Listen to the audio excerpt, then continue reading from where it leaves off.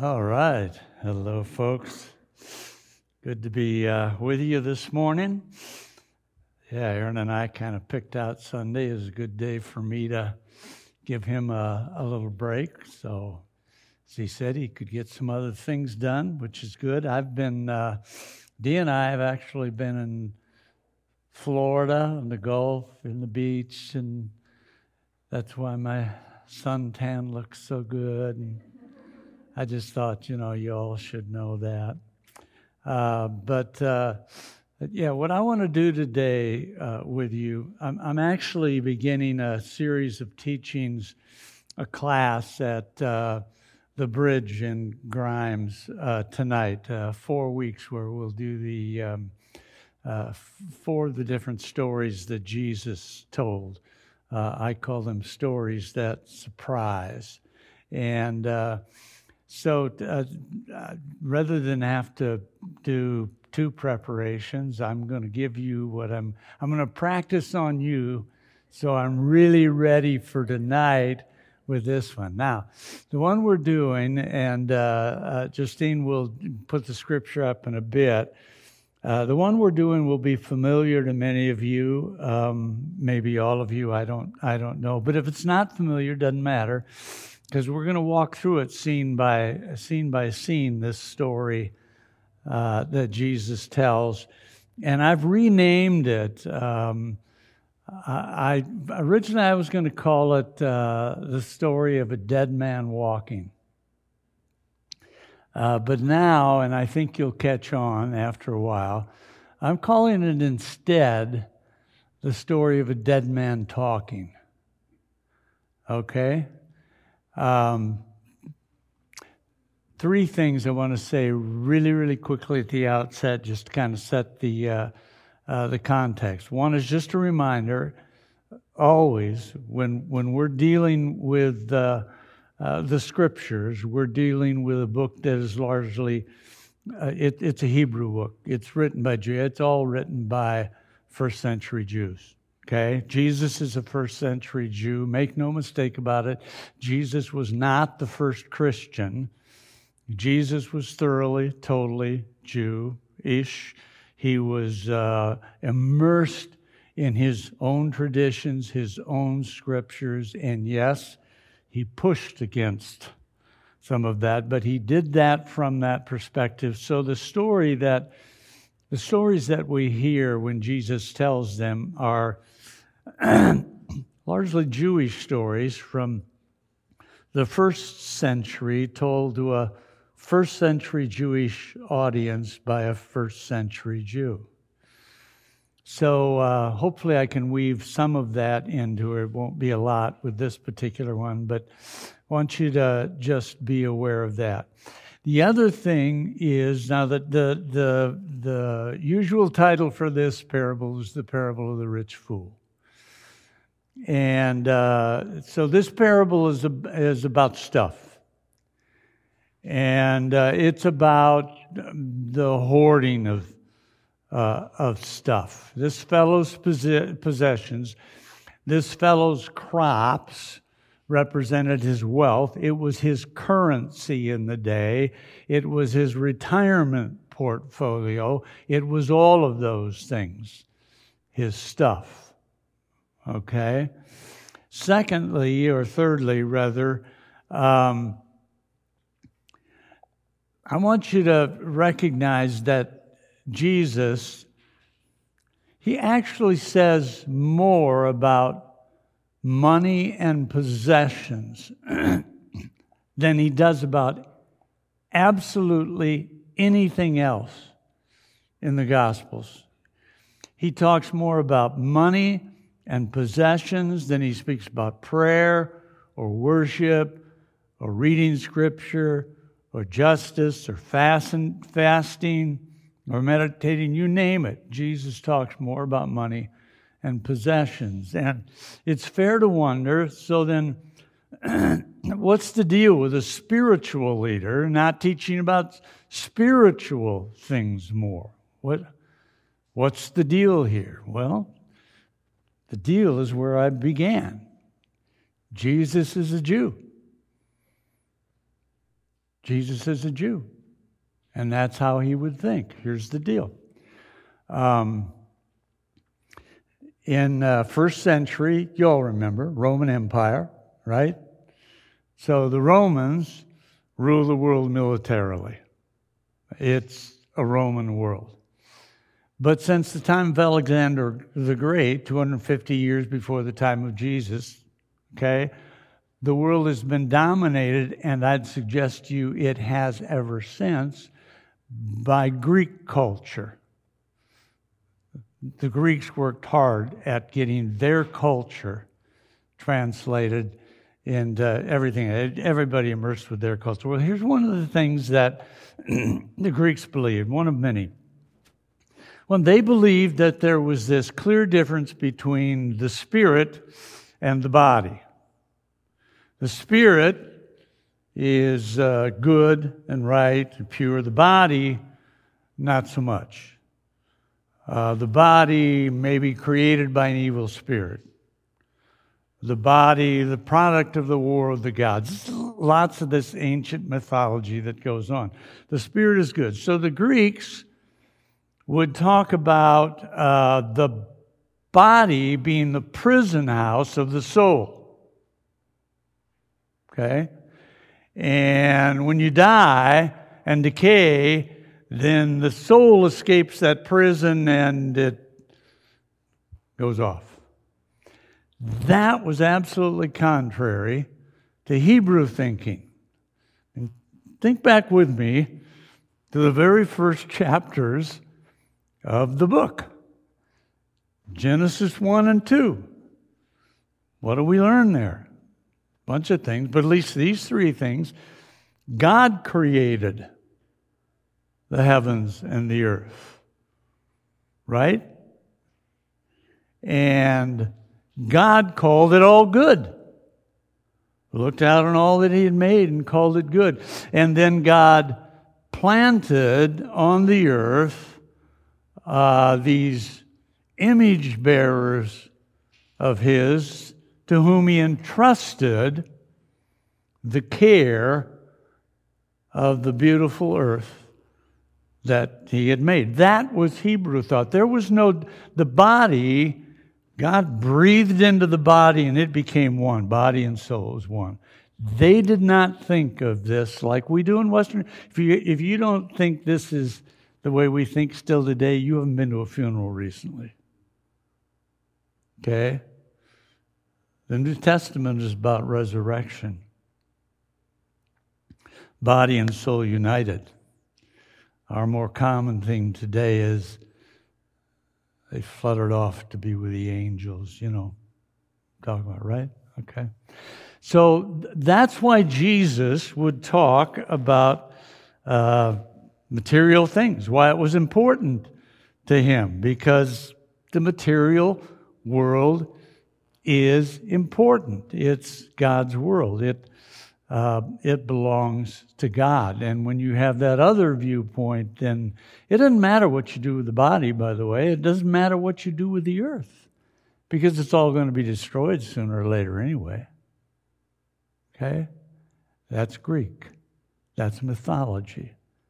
That's not our scriptures. The earth is the Lord's, and everything in it, the world and all who live in it. The earth is the Lord's. What does that make us? It makes us caretakers, which is exactly what it says in Genesis chapter 2. It all belongs to God, but it's been entrusted to our care. Now, with that as a background, let's look at the parable of the dead man talking, all right? Verse 12, first scene of the story.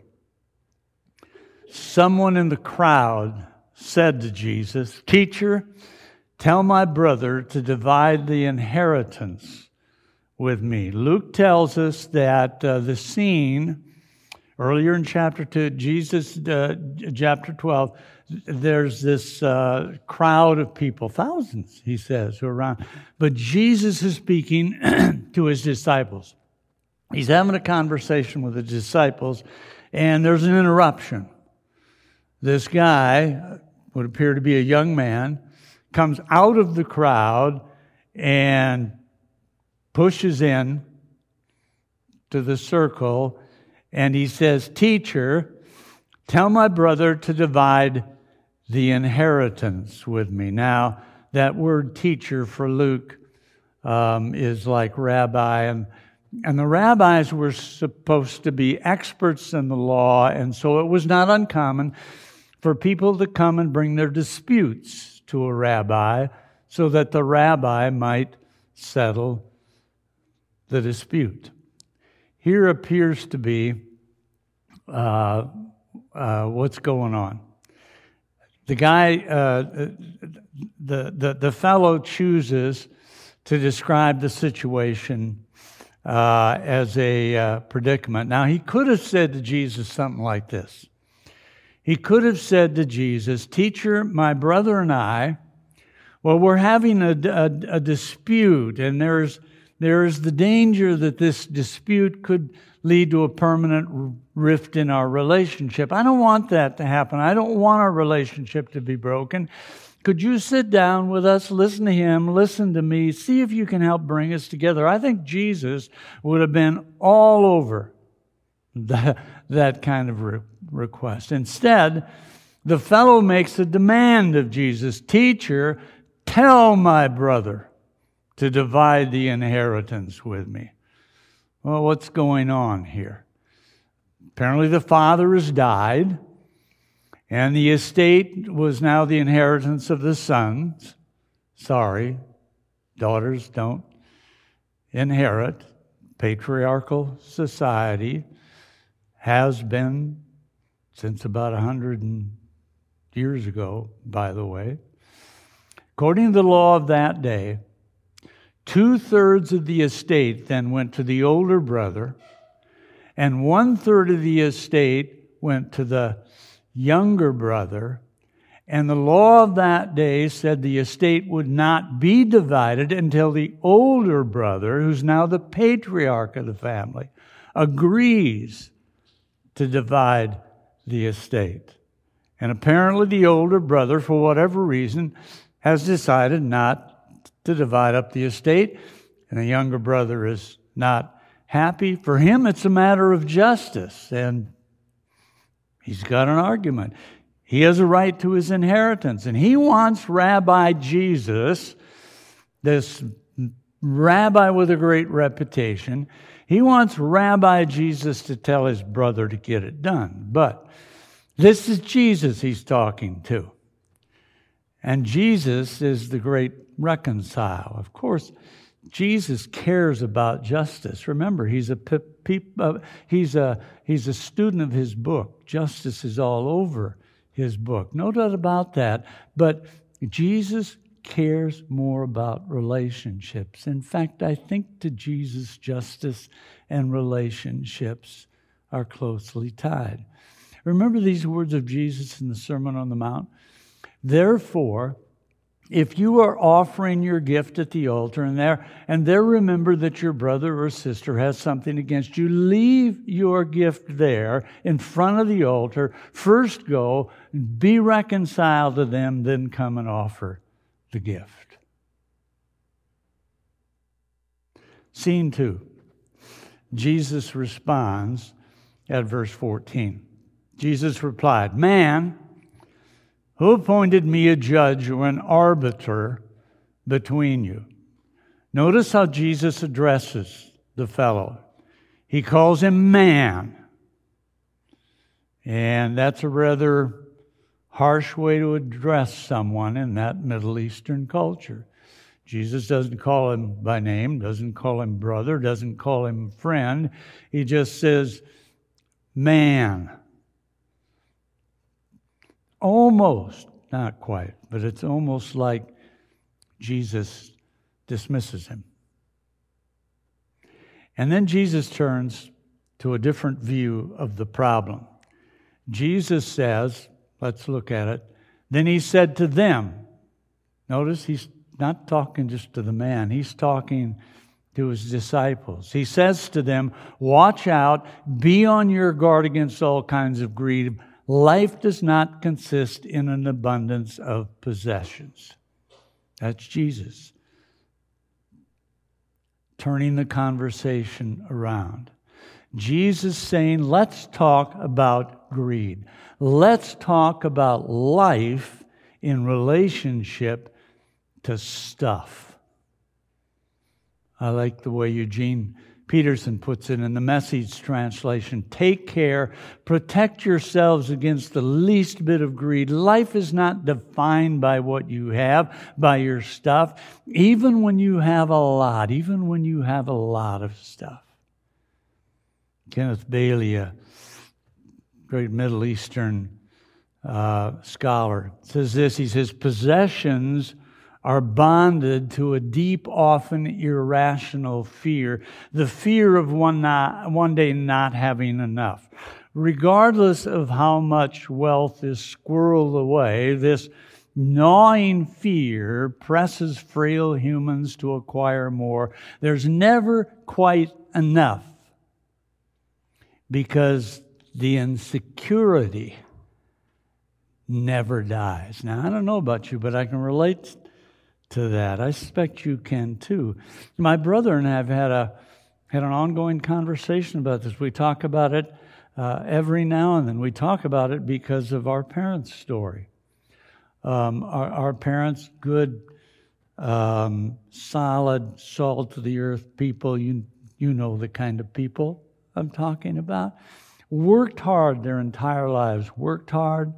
Eventually, we're able to buy a little business, a grocery store in a small northwest Iowa town. They built up that business. They built it up well.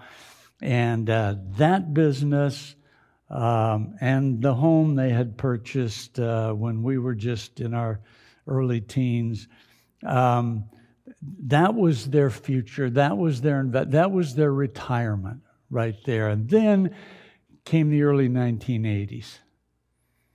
And the turnaround in the farm economy of the 1980s, which didn't just affect farmers, it had an impact on those small town businesses as well.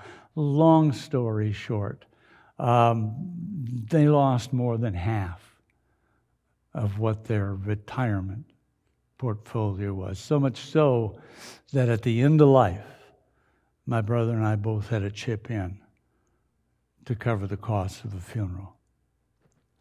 That was not a big deal for us. But it's planted in the mind, to always have enough. So Jesus then tells the story to make his point. He loved to do that, right? Scene 4. He thought to himself, the man did, he thought to himself, I'm sorry, I'm ahead of myself. So Jesus tells this story. He told them this parable. The ground of a certain rich man yielded an abundant harvest. How is the man described?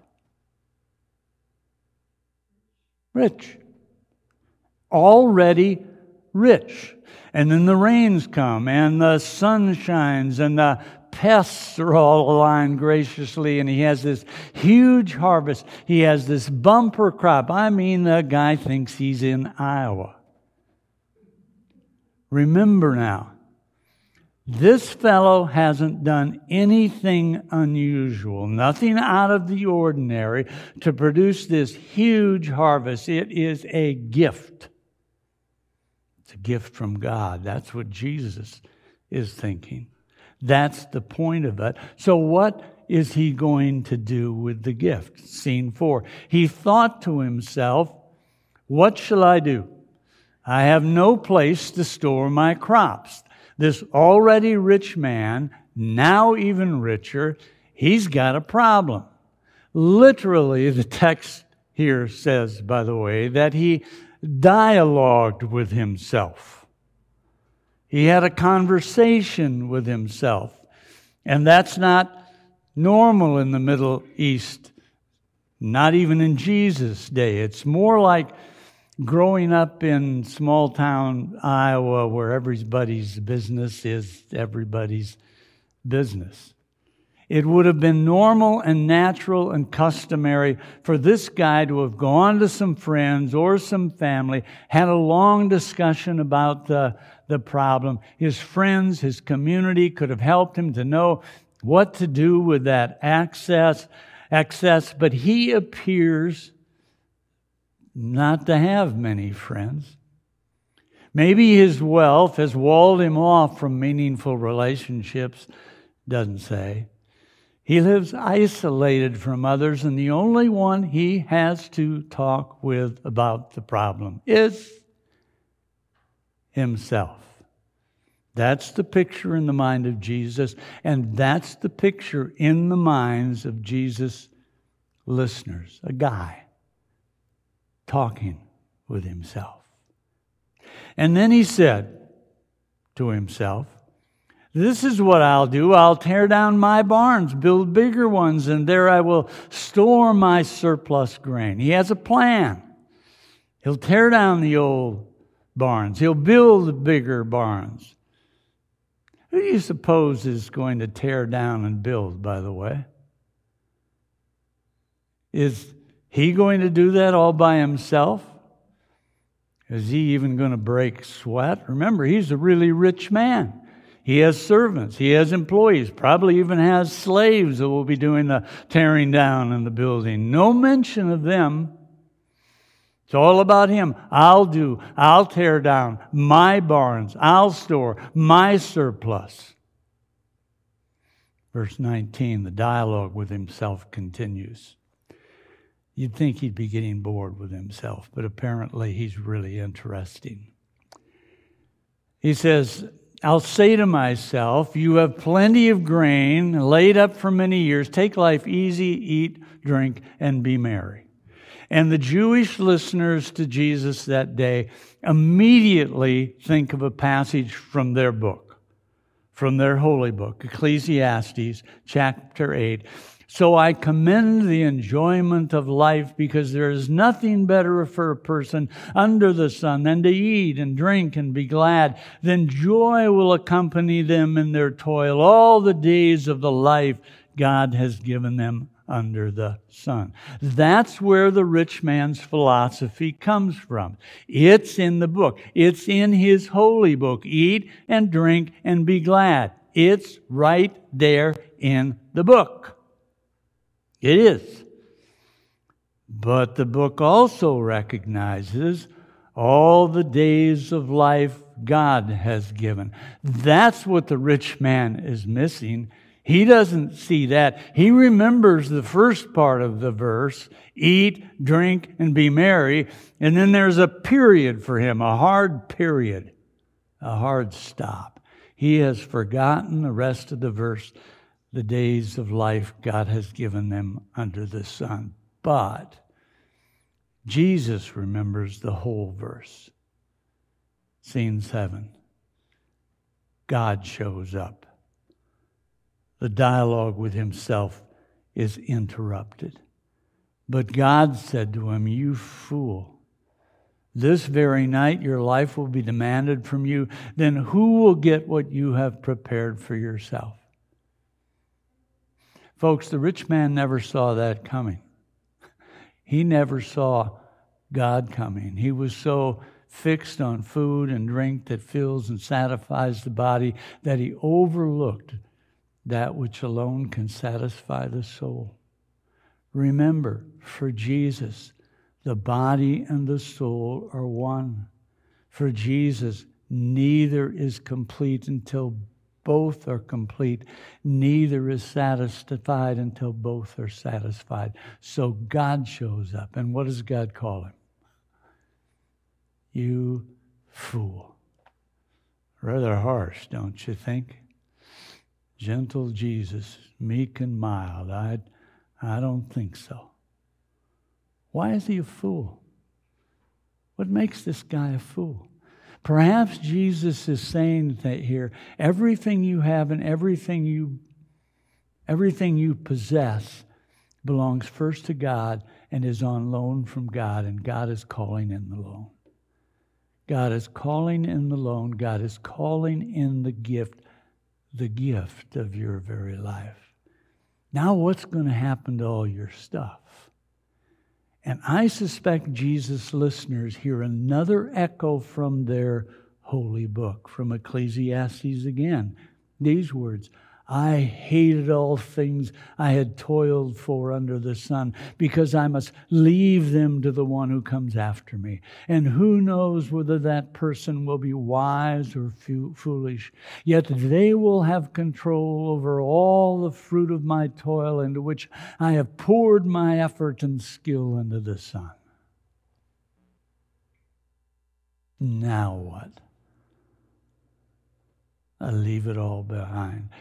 Friends, I'm going to suggest to you that the rich man's major failure was a failure of perspective.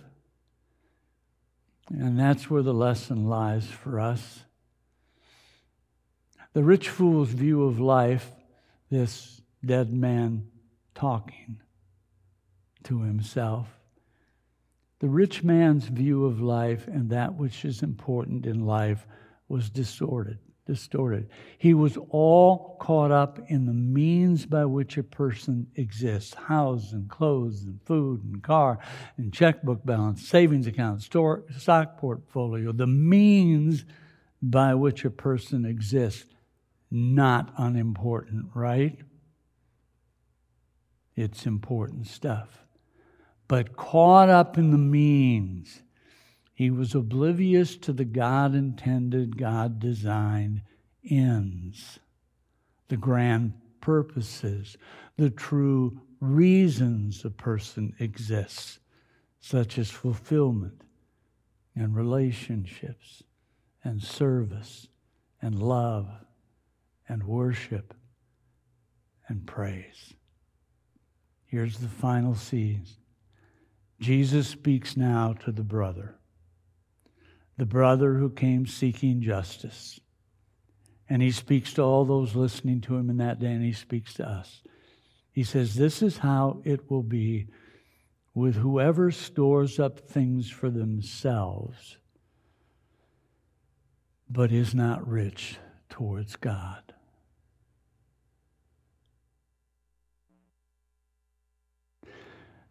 Now, one of the things Jesus often does with these stories is he just leaves them hang. Because the purpose is to let people stew in them. Think about them. So I've stewed on this one. And here's what I'm thinking. And you can then think whatever you want. Okay? You do your thinking as well. But here's what I'm thinking. Jesus makes it very clear that this story is about greed.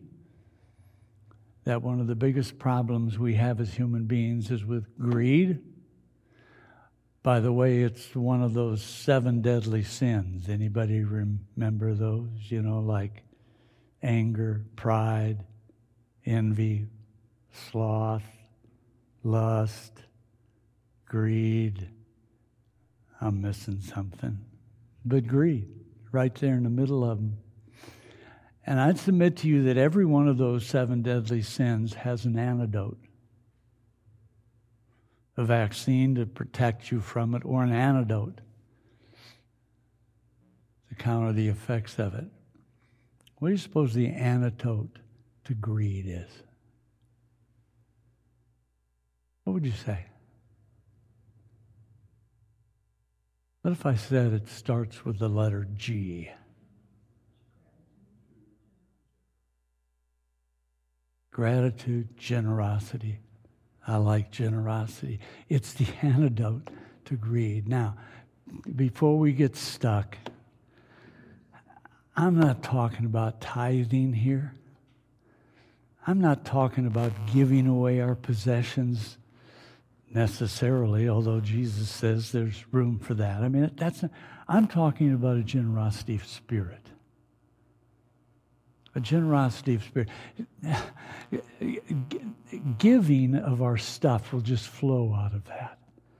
Generosity of spirit is a whole lot bigger than just giving stuff. Generosity of spirit is how we look at other people. Love your neighbor as yourself. See your neighbor generously. See the other generously. Doesn't that sound like something Jesus just might advocate for? That's an amen. Let's pray.